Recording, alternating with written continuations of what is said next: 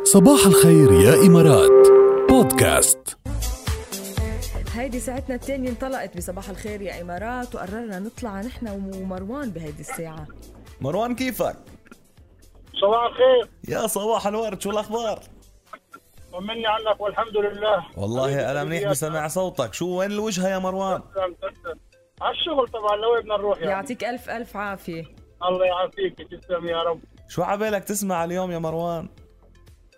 والله أنا من الصنف القديم شوي، فأنا بحن الماضي كتير. كلنا بنحن فجوزيف شو اسمه صقر، الفنان كيف كبير يعني. الله يرحم روحه. ايه الله يرحمه.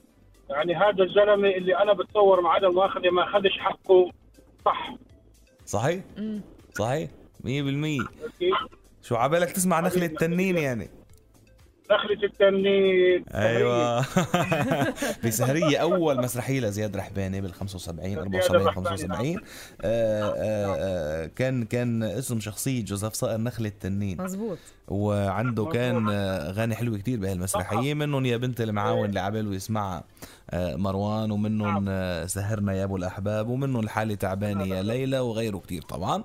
بقى شوف، ما بعرف اذا رح نسمعك يا بنت المعاون، بس اكيد رح نسمعك شي لجوزيف صقر على ذوقنا. حبيبي خلي لي اياك يا رب. بيصير طبعا بصير. ما بنعرف بقى من اي شخصية، نخلة التنين، بركات، رامز، ما على بنشوف. 100%. نورتنا يا مروان.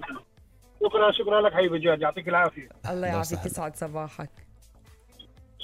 حطي لنا جوزيف صقر، اوعى تنسي. يلا هلا بنشوف شو متوفر عنا ومنسمعه لمروان. تكرم عينه. على الأكيد. عيش بصحة. خير.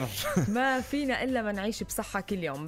بهالخبرية اليوم رح نخبركم 10 نصايح كرمال نتناول الطعام بطريقة صحيحة، أو على القليل الوجبة اللي نتناولها، وجبتنا اللي نتناولها يوميا تكون صحيحة وصحية بنفس الوقت. يلا نشوف قديش مطبق منه. يلا أول شيء بدكم تحصلوا على ما يكفي من البروتين. يعني الوجبات بده يكون فيها نسبة بروتين منيحة، يعني يكون فيها بيض، فيها لحوم وبيض ودسم وحليب وكذا.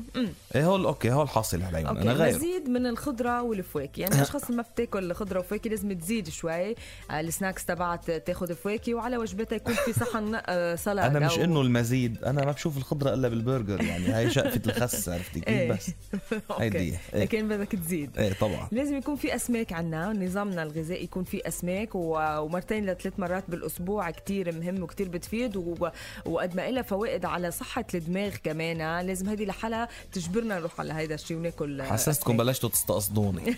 لانه انا كمان قليل كتير لاكل سمك. 4 عندكم مثلا لازم تقللوا من المحليات، هيدي سكر وما السكر قليل وكذا، كمان هيدي عم تستقصدوني فيها. ولازم ندرب تحكمنا يعني بالجزء يلي بيتيح لنا الحصول على القليل من كل شيء.